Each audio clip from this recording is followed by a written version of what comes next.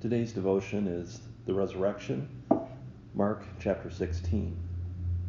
Saturday evening, when the Sabbath ended, Mary Magdalene, Mary the mother of James, and Salome went out and purchased burial spices so that they could anoint Jesus' body.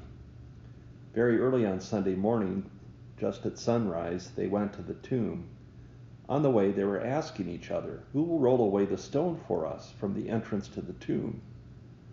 But as they arrived, they looked up, and they saw that the stone, which was very large, had already been rolled aside. When they entered the tomb, they saw a young man clothed in a white robe sitting on the right side. The women were shocked, but the angel said, "Don't be alarmed. You are looking for Jesus of Nazareth, who was crucified. He isn't here. He is risen from the dead. Look, this is where they laid his body. Now go and tell his disciples, including Peter, that Jesus is going ahead of you to Galilee. You will see him there, just as he told you before he died." The women fled from the tomb, trembling and bewildered, and they said nothing to anyone because they were too frightened. So after the Sabbath was passed, the women brought spices for preparing Jesus' body for a proper burial. They had to rush his body into the tomb before the Sabbath had begun. Now that the Sabbath has ended, they are back to finish the work that they had begun.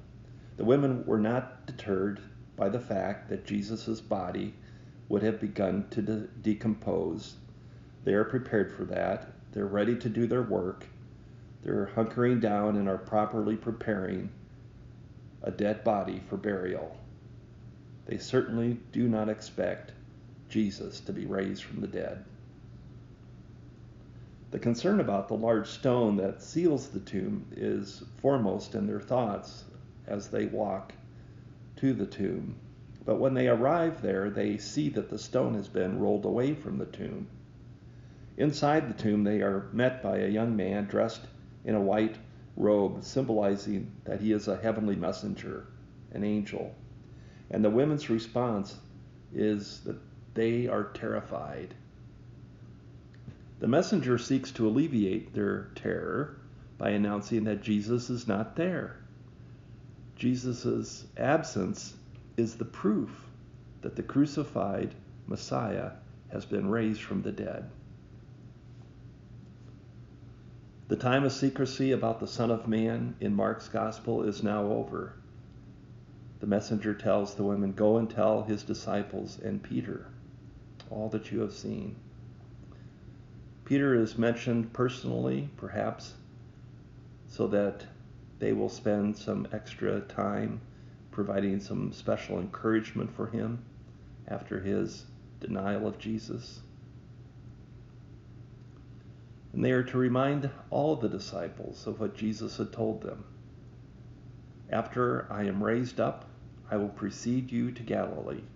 He says that in chapter 14, verse 28, before his arrest, before his suffering and death. Then the messenger reminds them that Jesus told them this, and that he was remembering that they were to remember this themselves. You can almost ask the question, don't you remember? Don't you remember what he told us? The women, like the disciples, are overcome with fear and bewilderment, and they flee the tomb. The gospel concludes with this one final collapse. After fleeing, the women said nothing to anyone, for they were afraid. It concludes with the world, much as it always has been, covered in darkness and disappointment. Yet the world is not the same, because the tomb is empty. Jesus is out, beyond the bonds of death, on the loose in the world. This cannot be the end of the story. I'm reflecting on how much I, like the women, can become so focused on the task at hand, preparing a dead, decomposing body for burial that I completely miss the good news that is announced right in front of me. Jesus is not here. He is risen from the dead. I know, that's good. That's great. That's fine. But I've got work to do. Excuse me here. I've got to get to this dead body. I know it's decomposing, but I've got to get to it to prepare it for proper burial. Can I be surprised by the good news? Or am I so covered in darkness and disappointment that I can't ever hear it? It seems to be what has happened to the women, as well as the men, as well as all of us. Perhaps what the end of this gospel points us to is that we will all, like the disciples, like the women, we will all require redemption from God through Jesus. The story is not yet over, and it won't be over until Jesus returns. So the question for us is, are you ready to live between the resurrection of Jesus and the consummation when Jesus returns again? Are you ready to live between the times? Remember what the angel reminded them of? What Jesus had told them about? Don't be alarmed. You are looking for Jesus of Nazareth, who was crucified. He is not here. He is risen from the dead. Look, this is where they laid his body. Now go and tell that Jesus is going ahead of you. Heavenly Father, we thank you for the gift of your Son, for his life, for his death, and for his resurrection.